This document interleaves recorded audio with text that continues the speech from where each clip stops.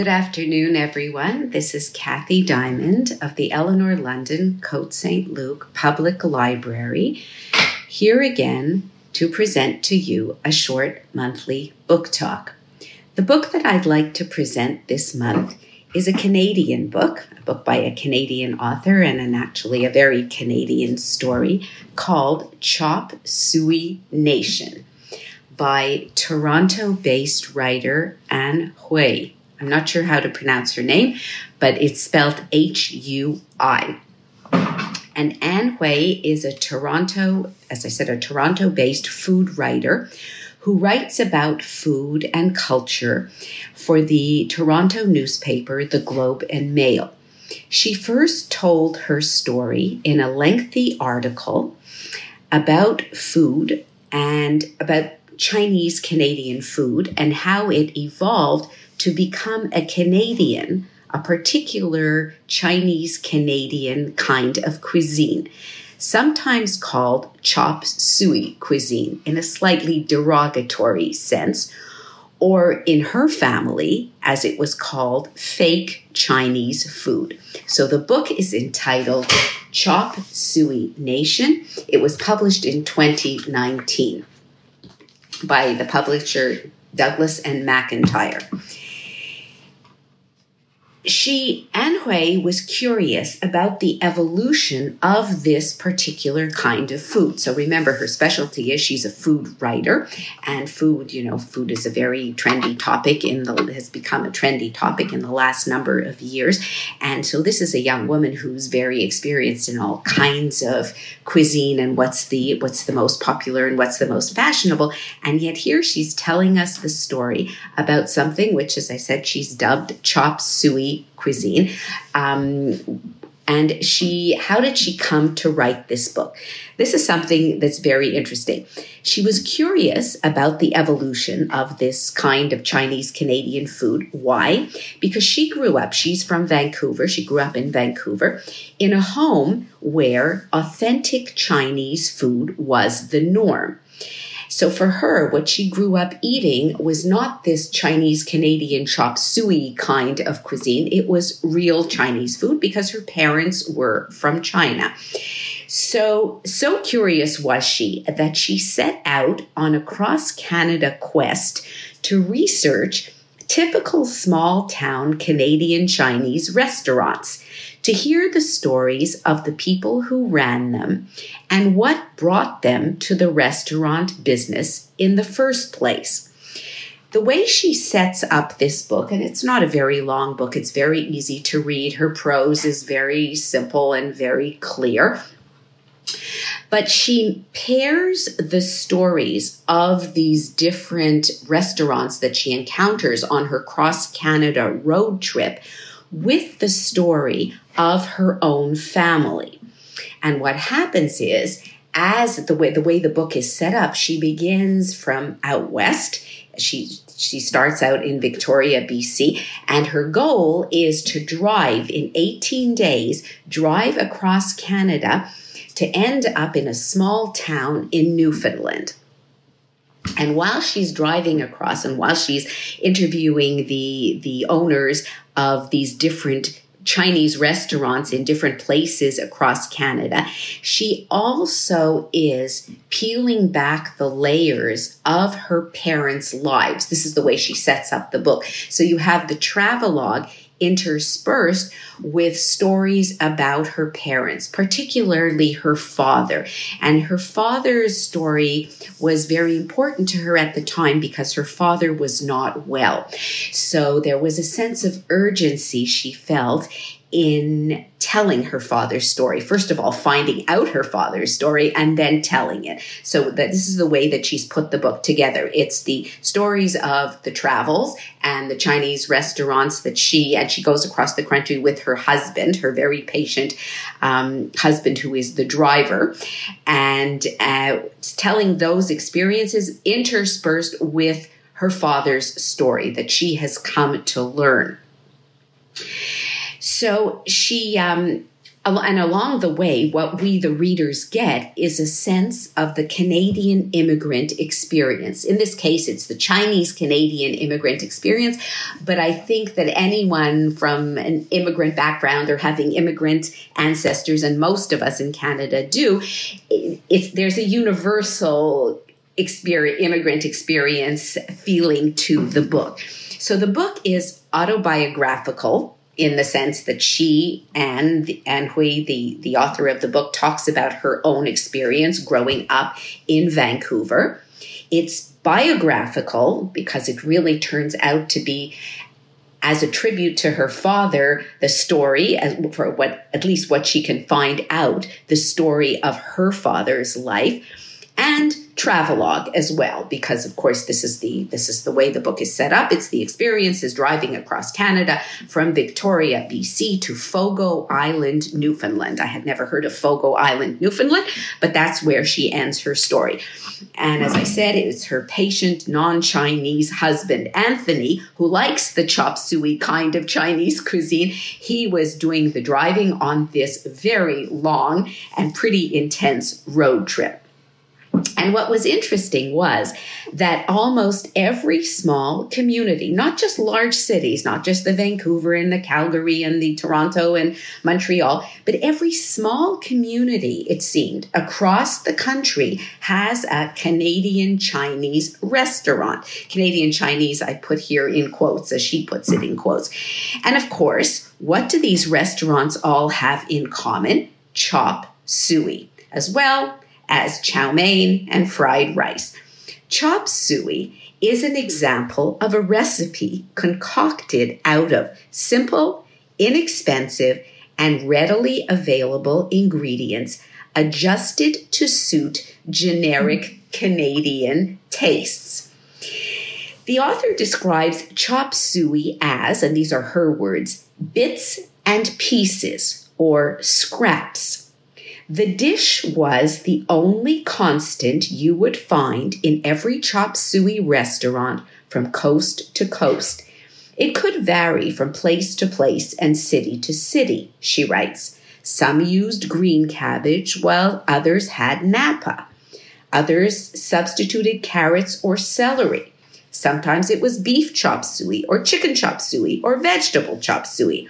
The only ingredient that was always there was bean sprouts. And why bean sprouts, we might ask ourselves? And the author answers the question. And it's like thought, bean sprouts could be grown anywhere, so long as there was water. You didn't need earth. This is the first, I guess you call it hydroponic growing of vegetables. As long as you have water and a bucket, writes Hui, you can grow bean sprouts. Chop suey. In other words, whatever happened to be available. So gradually, she tells us, this ad hoc cuisine became standardized. The consistency of the menu items in Chinese Canadian restaurants resembles that of an informal franchise operation. And why? Because buying a business was a way to provide an income for the family, no matter what their culinary experience was. The previous owner would stay a while on to teach the new owners Canadian recipes. So this is like, I have Canadian in quotes again. So this is kind of, a little bit ironic and funny, but this is what worked. So these Chinese folks who knew what real Chinese cuisine was, and whatever region of China is a huge country, and there's, of course, different kinds of cuisine, but whatever the real cuisine that they were used to was, that wasn't what they were going to be cooking in their restaurants, because real authentic, whatever that means, but authentic what they were used to, that kind of cuisine was not popular among the Canadian public who were supposed to be eating at their restaurant. So they had to learn a whole new Canadian version of what was called Chinese food. So the previous owners of these restaurants, the author finds out as she talks to more and more of the owners of these restaurants as she works her way across Canada, the previous owners would teach the new owners what this kind of cuisine was, the one that would sell and would make their restaurant a success. So the menu seldom deviated very much from fried rice and chop suey. Those were the ever popular staples. Some of the restaurateurs would try more authentic dishes, but these were generally not well accepted. So they either toned down the spices and seasonings or changed the ingredients to suit Canadian tastes or simply invented new dishes. For example, the author tells us the story of ginger beef, invented by a Mr. Wong in Calgary. Battered slices of local beef, deep fried and tossed in a mild chili, ginger, garlic mix, she writes. She tells of Ann Hui, who sells both Chinese and Ukrainian pierogies in his town of Glendon, Alberta. People were inventive. They were creative. They did what they had to do. So you sold Chinese, the Canadian Chinese food, as well as the Ukrainian pierogies, if that's what they wanted in Glendon, Alberta. There's also bulgogi pizza in Dieppe, New Brunswick, which is a combination at another Chinese restaurant that she finds. And finally, in Newfoundland, where she makes her way at the end of the 18-day road trip to chow mein there, which had no noodles in it. Chinese Canadian restaurants were and still are very much family run. Many of Hui's interviewees described growing up in the restaurant, washing dishes as soon as they were big enough, tall enough to reach the sink, doing their homework in the back of the restaurant, working out front when they became teenagers and could help out by serving, and so on. The families weren't always Chinese anymore. Some came from other Asian countries, such as Vietnam or Korea. They reflected the subsequent waves of immigration. And Chinese restaurants, I think everyone can relate, whatever one's background or wherever one grew up in Canada, there was a connection to a Chinese restaurant. As Hui writes in the beginning of her book, she says, how did the idea for this book actually come to be? She said that she had been talking to her editors at the Globe and Mail, telling them that she was interested in looking further into this idea of Canadian Chinese cuisine. And one of her editors said to her, "That sounds very interesting. How can we work on this and how can we expand this?" So the author said to her editor, she says, I keep thinking there's tons of great, authentic Chinese food nowadays all over the country. And yet this chop suey stuff, this not Chinese food is everywhere still. Why? And so her editor, as she writes, encouraged Anne to develop the idea, and over the course of the next few weeks, they brainstormed questions that the story might answer. For example, the author wanted to understand how so many of these chop suey restaurants were so astonishingly similar. As she writes, at the chop suey restaurants I had visited in BC's interior, in southwestern Ontario, and rural Quebec, Chinese somehow looked and felt exactly the same.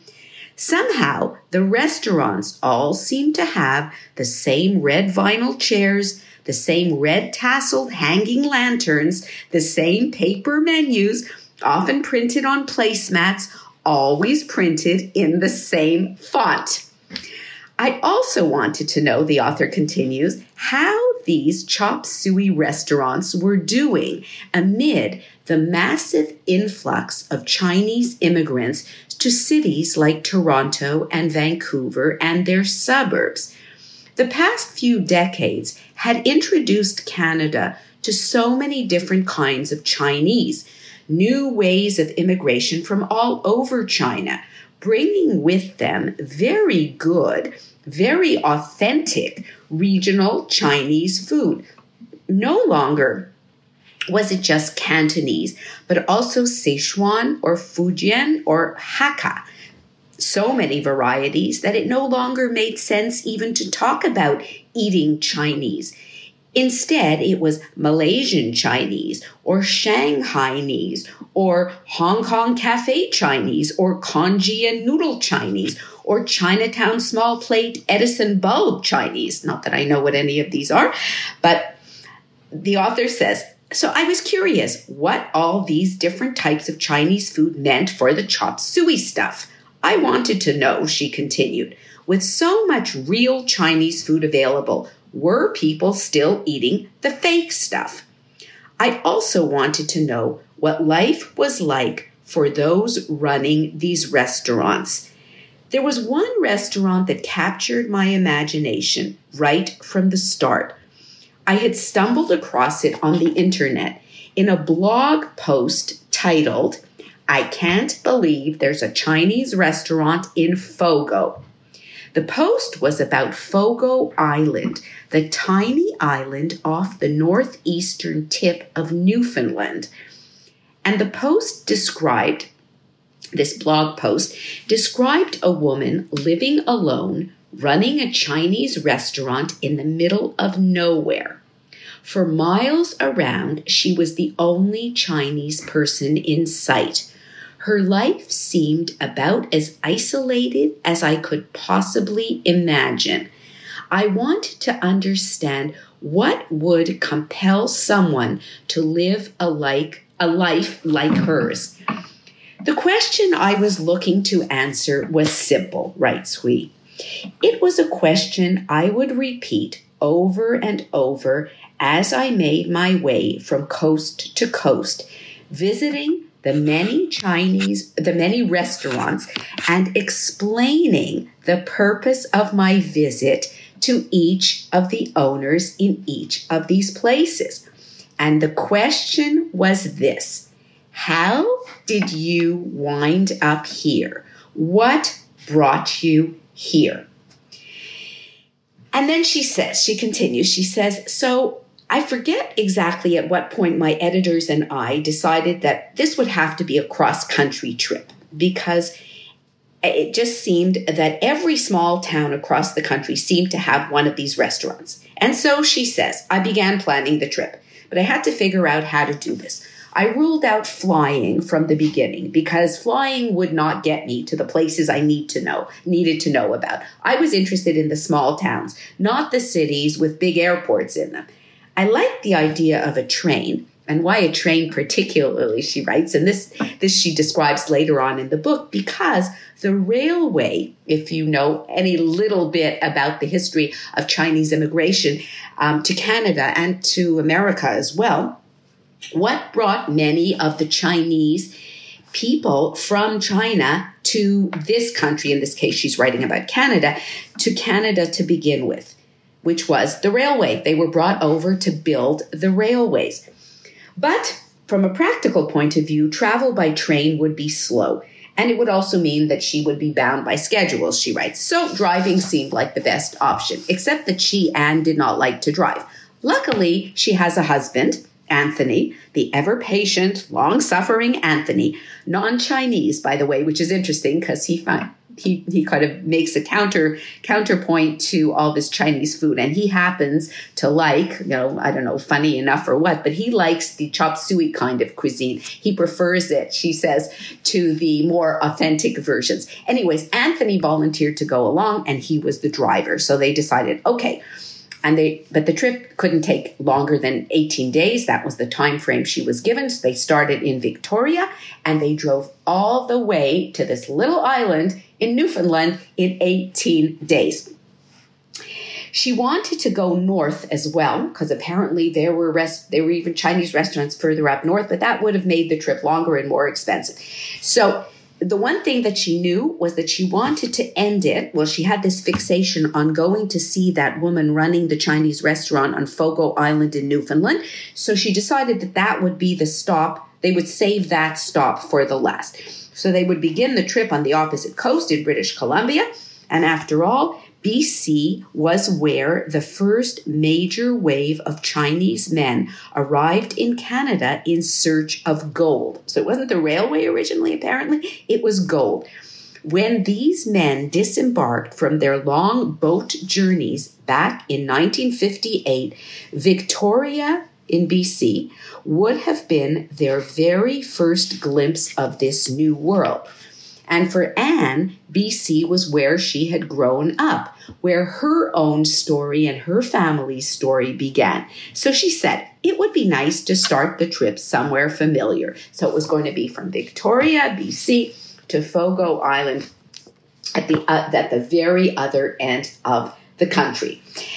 And off she goes, and they embark on this road trip. And they do it, and they go across Canada, they drive. And so the book chronicles her experiences in the places she's decided, and they have an itinerary. They knew exactly where they were going to go because she figured out which restaurant in each of these communities she was going to want to go into. And they do the trip. When it's over, and it's like, what a whirlwind, 18 days, lots of driving, a very big country, lots of driving. And by the time she returned home, she had discovered a surprising secret about her own family history. And she turned this discovery, obviously, and her adventures in Chinese Canadian cuisine into this book. In an interview with the CBC, Ann Hui said, "There has been a lot written about disappearing Chinatowns, at least in the bigger cities. We're seeing Chinatown businesses shutting down, which kind of makes sense as the next generation is moving on to do other things. I thought, though, that this might be the case with these kinds of restaurants then. But I was actually surprised to find that these businesses are thriving, these Canadian Chinese chop suey kind of restaurants." Why? How? She says there is often second, third, and even fourth generation restaurant owners who have taken over the businesses from their elders, which I thought was very cool. I saw that there are newcomers who are coming to this country, newcomers, and they're choosing this life as well. William Choi, one of the men she writes about in her book, was a very interesting example, she says, in Stony Plain, Alberta. He is the mayor of his Alberta town, and he is the third generation Choi to run Bing's number one restaurant. This is the name of the Chinese restaurant that Mr. William Choi runs in Stony Plain, Alberta, and his other job is being the mayor of this town. And he did the same things that his parents, he did all of the things that his parents wanted him to do. Because after all, Chinese parents, like other immigrant parents, you can relate it to Jewish parents or Korean parents, or wanted their children to. You had only three obligations, I guess the joke is two. You have to study hard and you have to eat well. So in any case, she says that this William Choi, he studied hard, he went to university, he earned a degree, which was what his parents had wanted him to do. But after all of that, he decided that the restaurant life was what he wanted. He wanted to run this business that his family had spent so long building up. Running that restaurant, being a part of it, is still really an important part of his life. So she meets along the way people, and the point is to ask them, to find out their stories, of course, to see what their restaurant serves, but that kind of becomes secondary as the book goes on because the cuisine is generally pretty similar. So it's really the stories, the immigrant experience stories, and the stories of the second and perhaps even third generation immigrants that she ends up telling here in this book. She says, "A few months after the road trip, I was back in Vancouver visiting with my parents. My dad was sick. And you know from the beginning of the book that Anne's father is not well. And you're wondering, is the book going to conclude with, yes, the road trip will conclude with her meeting the owner of this woman who's running this restaurant on Fogo Island in Newfoundland. But what is the story of her father? Because she also spends several chapters finding out her father's story. And her father really hasn't, when she was young and growing up, hasn't shared his immigrant experiences with Anne and her two sisters very much. And, you know, people are busy. They have their lives. Her father worked very hard. And when kids are young, they don't appreciate the importance of their parents' story. And again, this is not just a Chinese Canadian immigrant story. It's a universal immigrant story. So when she goes back and she realizes that her father is really not doing well, and she starts to she'd been spending more periods of time in Vancouver because she lives in Toronto now, and been having a lot of conversations with her father about what his life had been like before he came to Canada. And the descriptions of his life in China and his parents' lives in China is also a very interesting part of the book, possibly for me, even more interesting than the Canadian restaurant part of the story.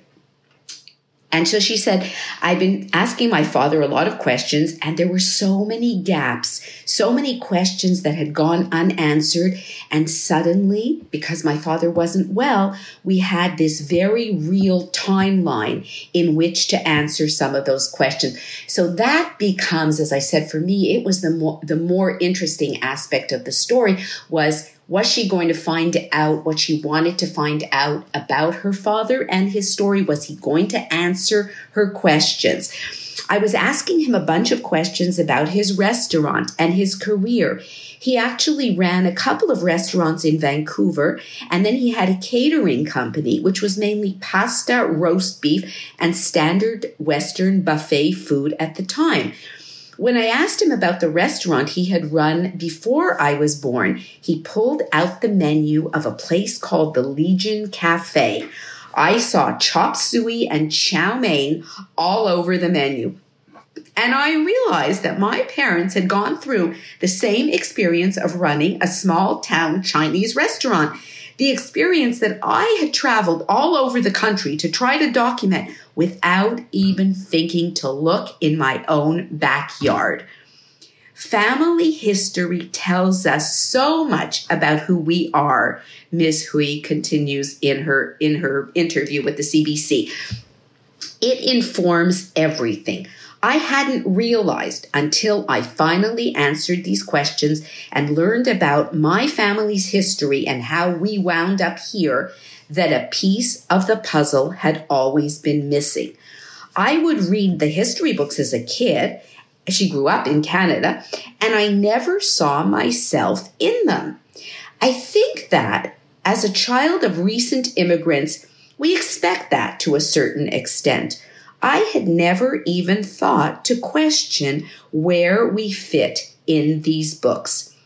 I basically wrote the book that I would have loved to read 5 or 10 years ago, probably even longer ago. And she's young. She's I think she's in her early 30s.